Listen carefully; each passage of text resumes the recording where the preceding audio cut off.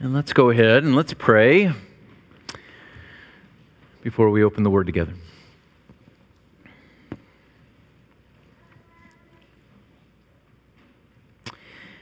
Our Father, even as we prayed in song,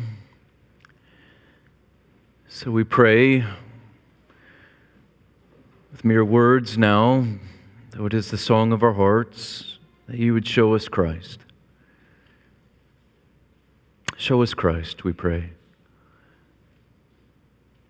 We're thankful that your word is a living word. If there's anything dead in this room, it is our hearts, it is our souls, it is our minds. And so where we are dead, would you bring life? Where there is languishing of life, would you bring more life? May we see Christ as we hear the word read and as we hear it preached today. May we feel like we are caught up into the heavens to gaze upon you in all of your beauty and all of your glory. And have said, we know that we have seen Christ this day. We pray this in the strong and able name of our Savior, Jesus the Christ. Amen. Matthew chapter 27, verses 11 through 26. This is the holy, inerrant, sufficient Word of God. Now Jesus stood before the governor, and the governor asked him, "Are you the king of the Jews?" Jesus said, "You have said so." But when he was accused by the chief priests and the elders, he gave no answer. Then Pilate said to him, "Do you not hear how many things they testify against you?" But he gave no answer, not even to a single charge, so that the governor was greatly amazed. Now at the feast, the governor was accustomed to release for the crowd any one prisoner whom they wanted. And they had then a notorious prisoner called Barabbas. So when they had gathered, Pilate said to them, "Whom do you want me to release for you? Barabbas or Jesus, who is called Christ?" For he knew that it was out of envy that they had delivered him up. Besides, while he was sitting on the judgment seat, his wife sent word to him, "Have nothing to do with that righteous man, for I've suffered much because of him today in a dream." Now the chief priests and the elders persuaded the crowd to ask for Barabbas and destroy Jesus. The governor again said to them, "Which of the two do you want me to release for you?" And they said, "Barabbas." Pilate said to them, "Then what shall I do with Jesus, who is called Christ?" They all said, "Let him be crucified." And he said, "Why? What evil has he done?" But they shouted all the more, "Let him be crucified." So when Pilate saw that he was gaining nothing, but rather that a riot was beginning, he took water and washed his hands before the crowd, saying, "I am innocent of this man's blood. See to it yourselves." And all the people answered, "His blood be on us and on our children." Then he released for them Barabbas, and having scourged Jesus, delivered him to be crucified. So the grass withers and the flower fades. The word of God is forever. Thanks be to God. Amen.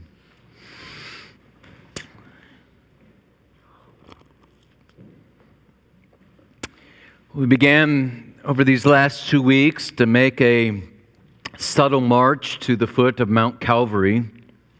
And as we'll see in our text today and see next week, we are literally steps away from the foot of Mount Calvary, where Christ Jesus will be crucified upon the cross. What I want to do this morning is look at this passage under three headings. The first is the innocent Lamb of God. The second is the guilt of sinners. And the third is the substitution of the Lamb for sinners. So first, the innocent Lamb of God. Second, the guilt of sinners. And then third, the substitution of the Lamb for sinners. First, the innocent Lamb of God. You'll remember that the priests and the elders of Israel, that they had brought charges against Jesus in front of Caiaphas and Annas and the council, the Sanhedrin. And the charge that they had brought against him was the charge of blasphemy, that he had blasphemed the name of God. Now that mattered before the Sanhedrin, but that kind of charge wouldn't matter before the secular authority, before Pilate and the Romans. And so when they bring Jesus before Pilate the governor, they don't issue the charge of blasphemy because Pilate could care less about blasphemy.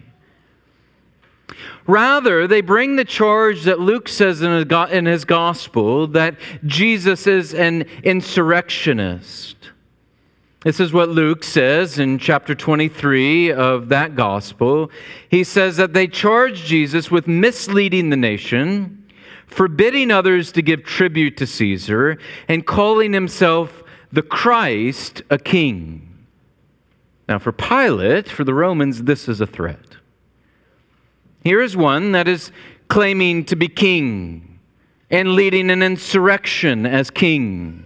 And if there was anything that the Romans feared, it was these pesky Jews were constantly wanting to throw off the Roman authority, and they could not abide by anybody leading an insurrection. They bring these accusations against Jesus, the chief priests and the elders, of insurrection or sedition. And yet, as the text says, Jesus remains silent, just as we saw before. And they bring the charges against him before Annas and Caiaphas. He just remains silent. It is bringing home, again, that prophecy of Isaiah, where Isaiah prophesied like a lamb that is led to the slaughter, and like a sheep before its shears is silent, so he opened not his mouth. But then Jesus opens his mouth, doesn't he? When Pilate asks the question. Pilate asks the question, "Are you the king of the Jews?" And Jesus answers the exact same way that he did before Caiaphas, when Caiaphas had asked the question, "Tell us if you are the Christ, the Son of God." It's actually the third time that he's answered this way. He also answers this way when he's at the table, the Passover table with Judas. When he's getting ready to institute the Lord's table, and he's sitting there and he tells them that some of them are going to betray him, and there is one in particular that is going to betray him. And Judas says, "Is it I, Lord?" And Jesus says, "You have said so." He says the same thing to Caiaphas, and now he says the same thing to Pilate when Pilate asks, "Are you the Christ, the King of the Jews?" You have said so. Why does he answer this way? Because Judas knew, and Caiaphas knew, and Pilate knew. But much like when he answered Caiaphas, so it is here with Pilate, that Pilate is asking, "Are you the king of the Jews?" And Jesus can't answer no, because he is. He is the king of the Jews. But he also can't answer yes, because if he answers yes, then he's fitting within their category of what it looks like to be king of the Jews. He is no insurrectionist. He is not practicing sedition.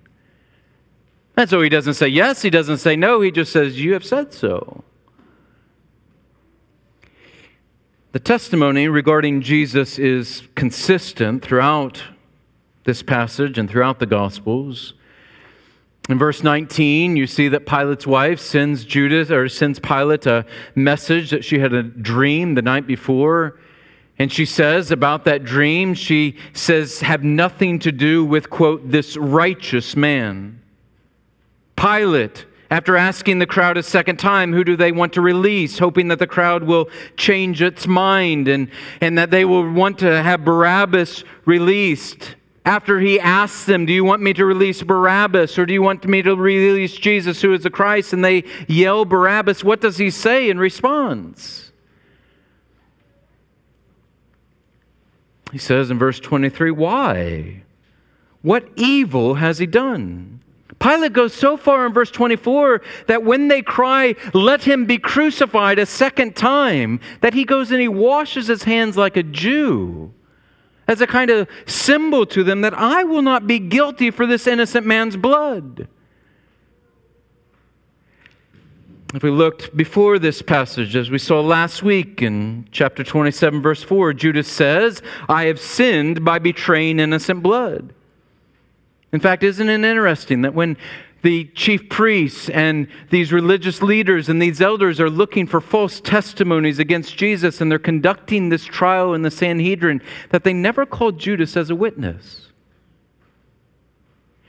This one that they had paid to be a betrayer, if anyone knew anything about Jesus, it was Judas. He walked with him for 3 years. He listened to him. He saw him. If he had a charge to bring, he would have been called, but they didn't call him. Why? Because he had nothing against this man. He's innocent. If we go beyond and the hours following this passage, we find in Luke 23 that those two thieves that were on the cross on either side of Jesus, that the one thief says to the other thief, this man has done nothing wrong, speaking of Jesus. When the centurion in that same Luke chapter 23 is standing at the foot of the cross and he is looking up at Jesus the Christ laid on that cross, what does he say? He says, certainly this man was innocent. The testimony is consistent. Every single person acknowledges the innocence of Christ. This is a man without sin. He is a lamb without blemish.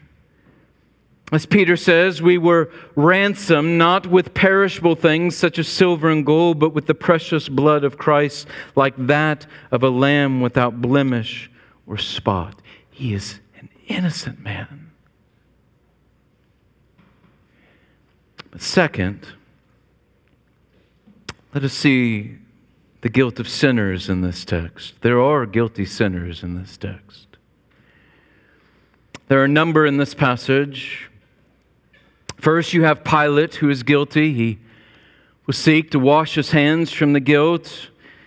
He will say, as he bows to the dictates of this crowd, that he is not guilty for this man's blood, but mere washing of water never cleanses one from the guilt of sin.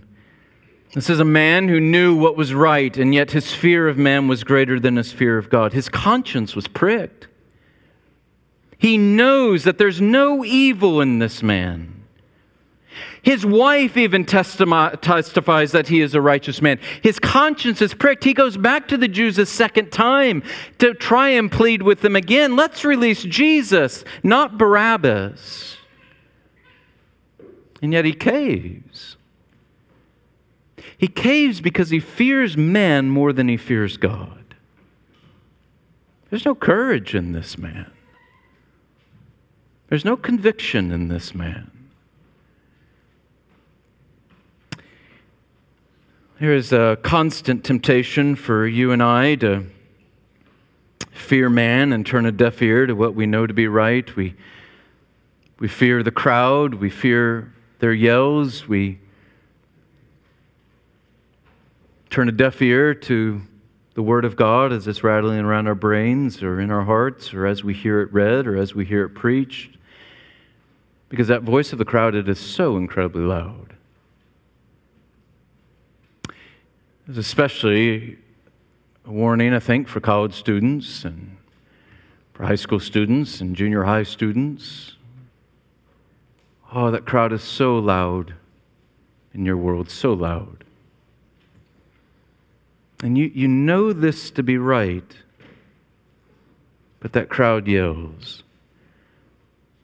Pilate was Maybe fearful of their anger. He was fearful of being rejected by them, fearful of the physical threat, and so he'll deny his conscience. Isn't this fascinating? If I was to ask you, tell me about the life of Pilate. Everything that he did. Tell me something that he did. You can't name anything but this. This man was so fearful of the crowd. And now this is the only thing that he's remembered for. We confessed it this morning from the very first century of the church. We confess that Pontius Pilate delivered him over. He will go to hell with that on him. Because the crowd was more important in the moment. Well, the crowds disappear. They're fading. He is not. But the temptation isn't just for students, it is for all of us. That voice is so loud, whether it's the crowd in our workplace, or whether it's the crowd in our society, or whether it's the crowd in our political camp, or whether it's the crowd in our friends, or whether it's the crowd in our church, or even in our family.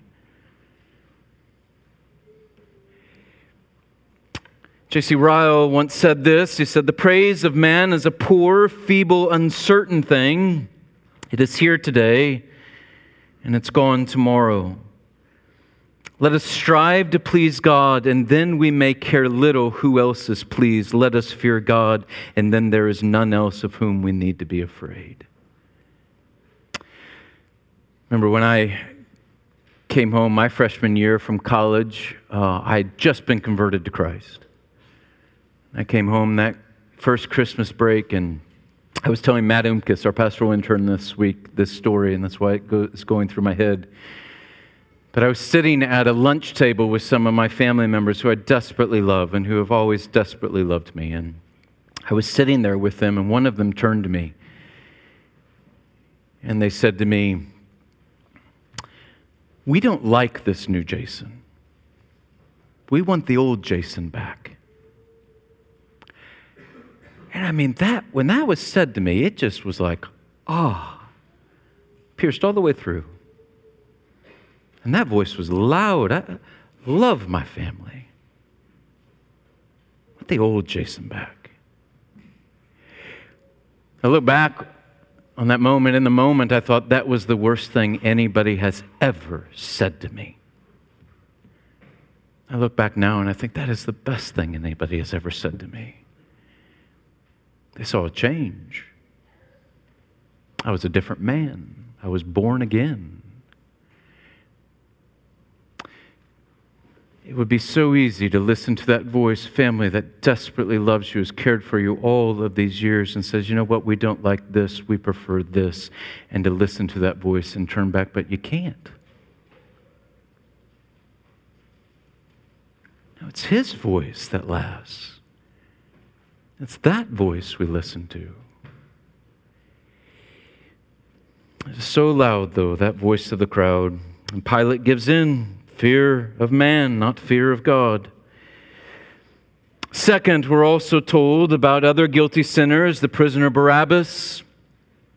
The ESV translates it that he was a notorious prisoner. Mark will tell us that he was a rebel who had committed murder in an insurrection. And as we said, insurrection was the great threat to the Roman governors and through the Roman establishment. And so this is something they treated very heavy-handedly, and they recognized that he was a notable prisoner. He had committed a great crime against Rome. And so, because he had committed that great crime, he was to be crucified. When you and I think about Mount Calvary, we think about those three crosses, and those three crosses were prepared. And the question becomes is, why were those three crosses prepared? And the reason is this. One of those was prepared for Barabbas. We often talk about these other two that were on the other sides of Jesus, the two robbers. That's the word that Matthew uses. But that word robber, it has the idea of someone that commits a violence in robbing or thieving. That would have no problem doing physical harm to someone. And no doubt these robbers that are on either side of Jesus have committed violent crimes. But even that wasn't enough in Roman law for them to crucify somebody. Crucifixion was kept for the absolute worst of offenders, for people who were like insurrectionists. And so I think it's very likely, if not almost guaranteed, that these two robbers that are crucified on each side of Jesus were also participants in this insurrection with Barabbas, and all three of them are to be crucified together. That middle cross was meant for Barabbas. He's guilty. He's guilty. But it's not just Pilate, it's not just Barabbas. We see the guilt of the chief priests and the elders in the text who they have no real charge against Jesus. Matthew even tells us that they're operating out of envy, and yet here they go and they stir up the crowd to demand the blood of this innocent man and to free this man who is guilty as an insurrectionist and has killed somebody. The chief priests and the elders are guilty. But what Matthew wants you and I especially to see is the fourth group. And these are the people that he mentions with just one word. Verse 25, Matthew says, and all the people answered. That is, all people are guilty. So what does that mean, all? Is it all the Jews that are before Pilate in that very moment that are crying out, crucify him, crucify him? Or is the all the Jewish people, the entire nation of Israel? And we would have to answer, well, it's both of those. It is all those that are before Pilate and that are screaming, crucify him, crucify him. It's also true in some sense that is for all the nation of Israel. In some sense, this is why in AD 70 you have the destruction of Jerusalem in some manner. But that all doesn't just include them. It includes Pontius Pilate, though he washes his hands, he's guilty. It includes Caiaphas and Annas, though they are high priests. It includes them, they are guilty. It includes the Roman soldiers who will put him to death, they are guilty. But here's what we must say if we're thinking through the New Testament ethic and we're looking through the lens of the New Testament scriptures. The all includes every single sinner. You, me. In a very real sense, every single human who has ever lived is guilty of the death of Christ. Except I wasn't there. I didn't scream out, crucify him. Our sin seeks to cast him off of his throne. It's a very affront to the glory of God. It's our voice that is yelling out with theirs, and he is condemned by our sin. As one commentator said, that there is a universal guilt in the death of Christ, a universal guilt. You have to understand that. If you can read a passage like this and you don't see yourself in that crowd yelling, crucify him, then you don't understand. But once you begin to understand that, then everything opens up for you. Everything.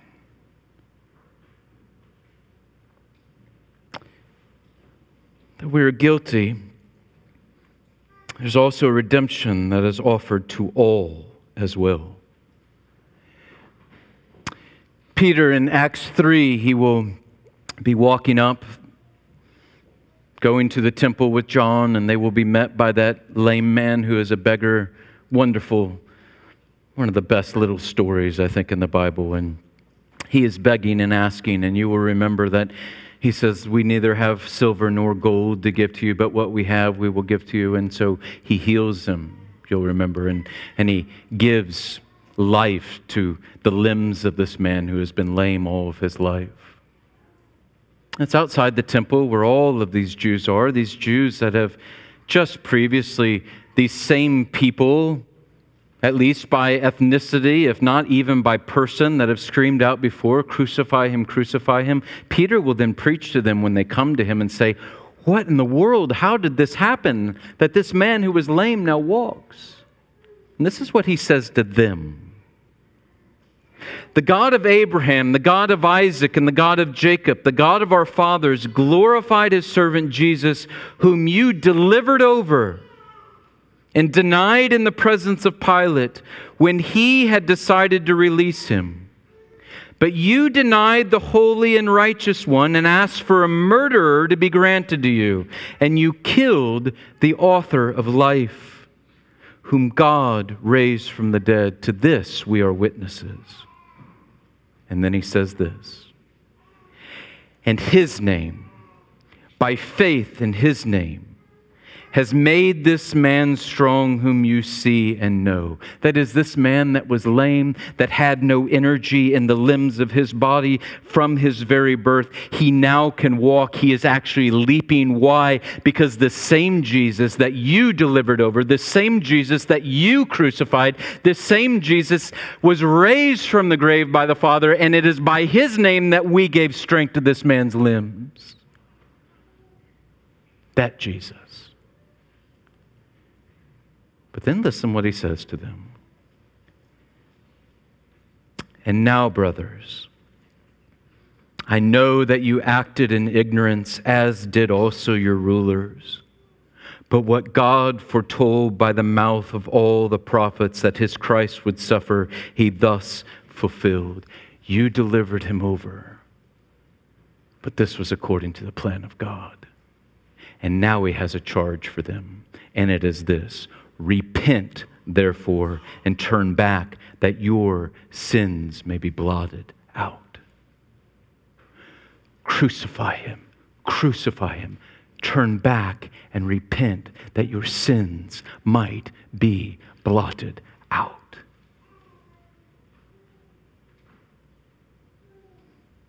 Offers made. You're guilty. You are so guilty. We're all guilty. And the offer of redemption is made to all.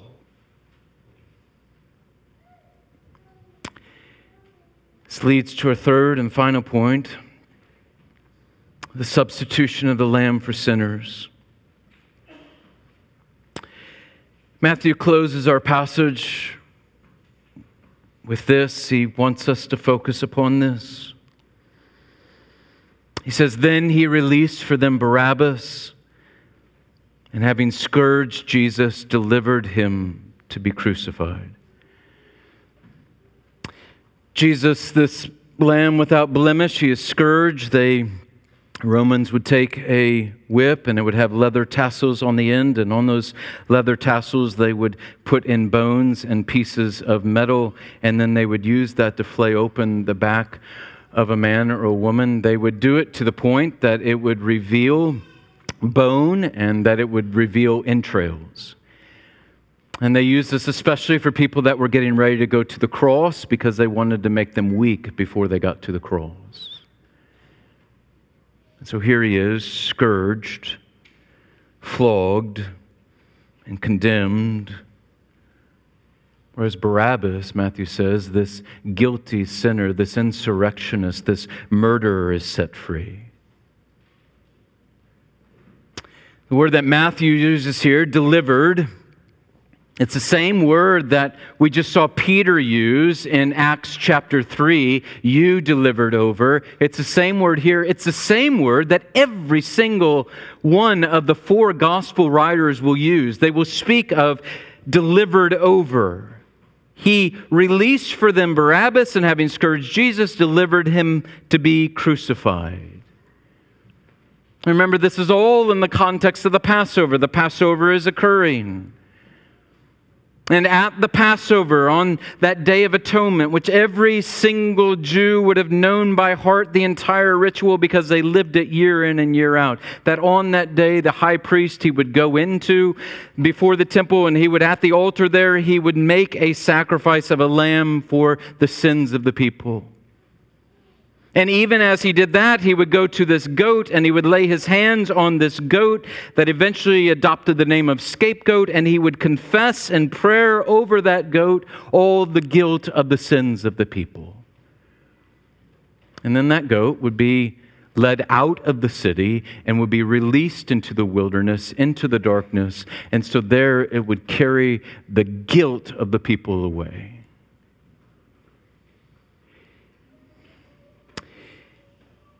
Remember thinking about that and thinking what's happening there.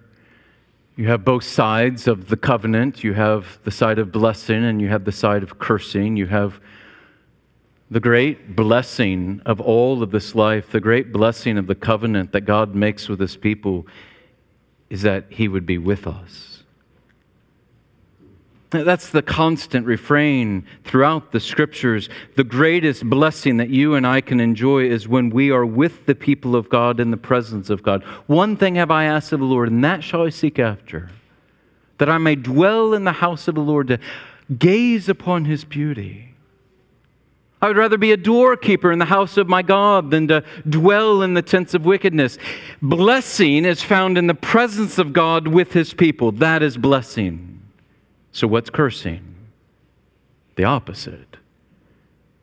That's where you're cast out. That's where you're led out into the wilderness, away from God and away from His people. And so the scapegoat is to carry that curse as he goes out into the wilderness and he is set free so that the people can now come before God in His holy presence as a people and dwell with Him in worship and experience blessing. Christ Jesus and Barnabas put before our eyes the fulfillment of the Passover story. Do you see it? Barabbas, that thief, that murderer, that insurrectionist, that sinner, he goes free. Where the spotless Lamb of God is led outside of the city into the darkness, into the wilderness, to suffer the guilt of the sin. And Barabbas is set free.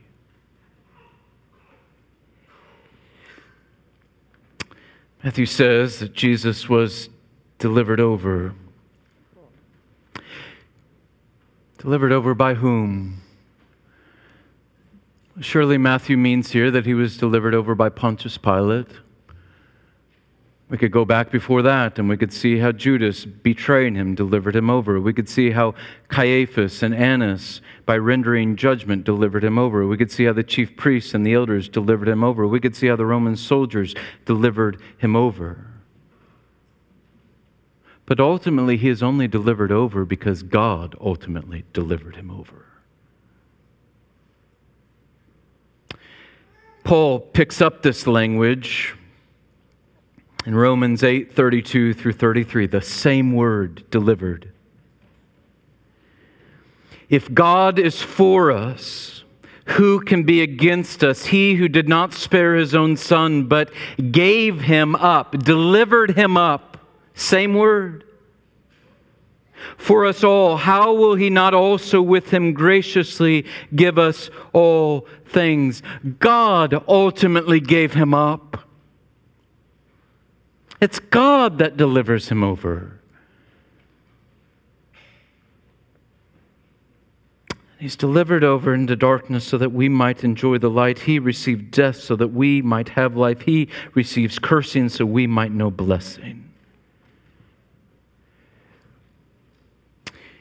Reformed theologian Karl Barth,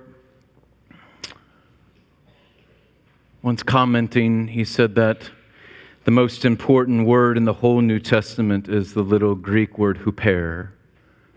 Huper. The word just means in behalf of. In behalf of. Most important word in all of the Scriptures, in behalf of. Christ died in behalf of sinners. That's what he says. Jesus said, I know my own, and my own know me, even as I know the Father, and the Father knows me, and I lay my life down for the sheep. He said in Mark that he came to give his life as a ransom for many. Christ died in behalf of sinners. R.C. Sproul, late R.C. Sproul, was told a story where once he was speaking at a conference, and it was a public event, and he was talking about this, about the substitutionary atoning death of Christ upon the cross. And in the midst of giving this lecture, he had someone stand up in the middle of that lecture and yell out at the top of his lungs, "That's primitive and obscene."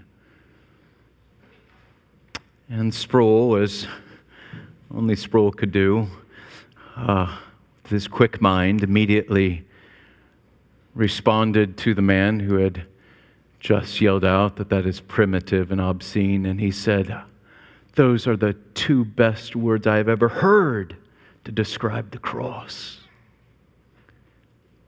It's primitive. What could be more primitive?" And Sproul said, "It is so simple that even the most uneducated, the most simple-minded person can understand it. God provides a way of redemption for us that is not limited to an intellectual elite, but is so crass, so crude that the primitive person can comprehend it, and at the same time so sublime that it brings consternation to the most brilliant of theologians. They can study it for the rest of their lives and never get to the bottom of it." But what Sproul especially loved, he said, was the second term. The man called it obscene. Is the cross obscene? Oh my, yes, it is obscene. It is incredibly obscene. It is the most obscene event in human history. As Sproul said, Christ became an obscenity for us. When he laid bare on that cross as the scapegoat for his people, as the lamb without blemish that now is heaped upon him all the sins of his people, he became an obscenity for us.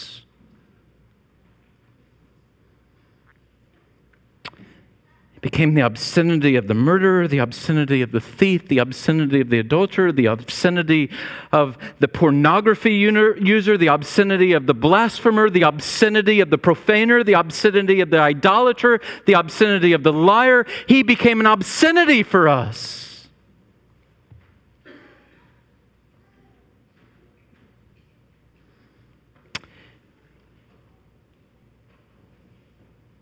It was all focused on that one man in that one moment.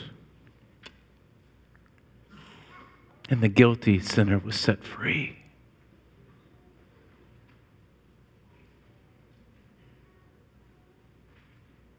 Set free. You see, you're not just supposed to see yourself in the crowd that's yelling, "Crucify him, crucify him." If you don't see yourself as Barabbas, then you don't understand.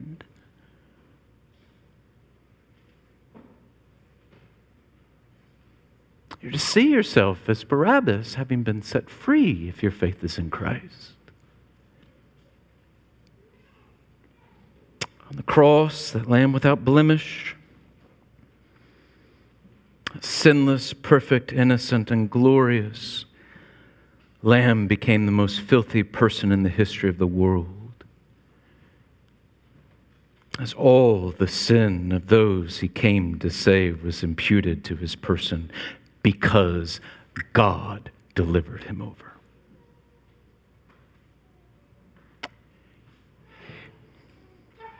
I wonder, when you see this with your mind's eye, when you look with the eyes of your heart, as Paul will say, do you find that your soul is just tickled with delight at the love of God?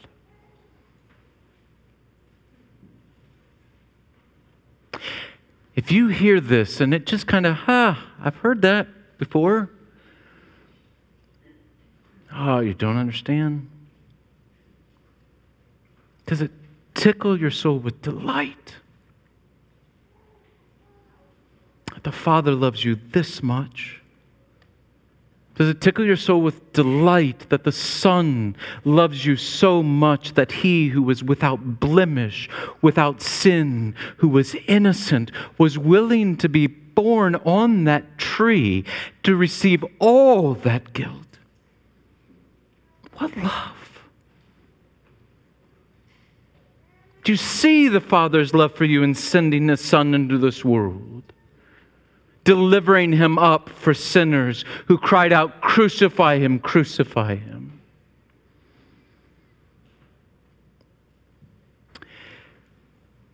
There's that wonderful passage in Genesis chapter 22 where Abram with Lot is commanded by God to go up Mount Moriah and sacrifice his son. And the text says, "Sacrifice your son, your only son, Abraham." And you remember when they're on their way up the mountain, Isaac is no dummy. He says, Father, here's the wood, there's the altar, where's the sacrifice? And Abraham, with a kind of prescience, says, God will provide the sacrifice, my son. But remember, they stack up the wood on the altar that they have built, and then Abraham lays his son, his only son, on that altar. And as he lays him there and binds him to the altar, he then picks up his knife, and you'll remember his knife is over his head, and he is ready to bring it down. And you remember what happens? The angel appears and stops him. And what does he say to him? Abraham, stop. Now I know that you fear God. In essence, now I know that you love God. It's a love that is so great that you're willing to sacrifice your own son. Now I know that you love God. See what the cross is supposed to do for you and I? It's supposed to flip it. So that you and I look at the cross with our mind's eye and we say, that's His only begotten Son. And He sacrificed Him for us. He sacrificed Him for me. And I'm to know what great love this Father has for me. What great love He has for me.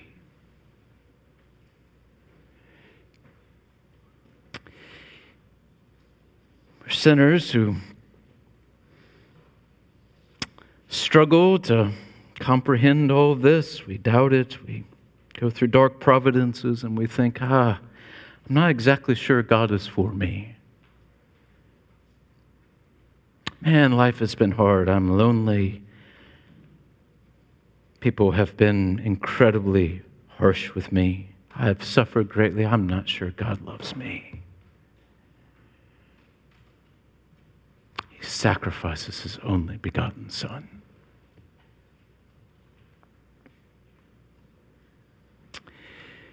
Ultimately, He delivered Him up. As Paul says, if God is for us, who can be against us? He who did not spare His own Son, but gave Him up for us all, how will He not also with Him graciously give us all things? He delivered Him up, this Lamb without spot or blemish. And that Lamb is so worthy, so incredibly worthy. And you are declared worthy because of Him. Let's pray.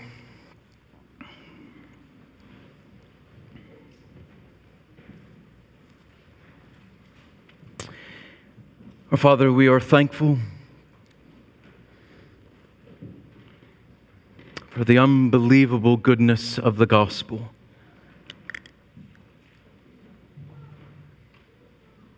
the spotless Lamb of God, the very God-man, will be delivered up for sinners such as us.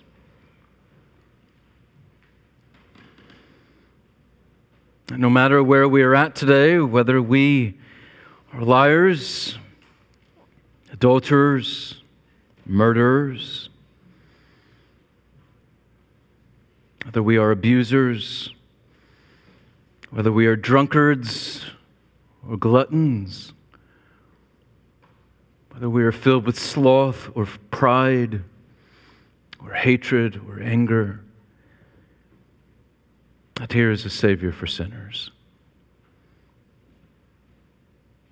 Would you grant faith where there is not? Would you grant comfort where there is not? Would you grant encouragement where there is not? For truly you have given us all things in Christ Jesus our Lord. It's in His name we pray. Amen.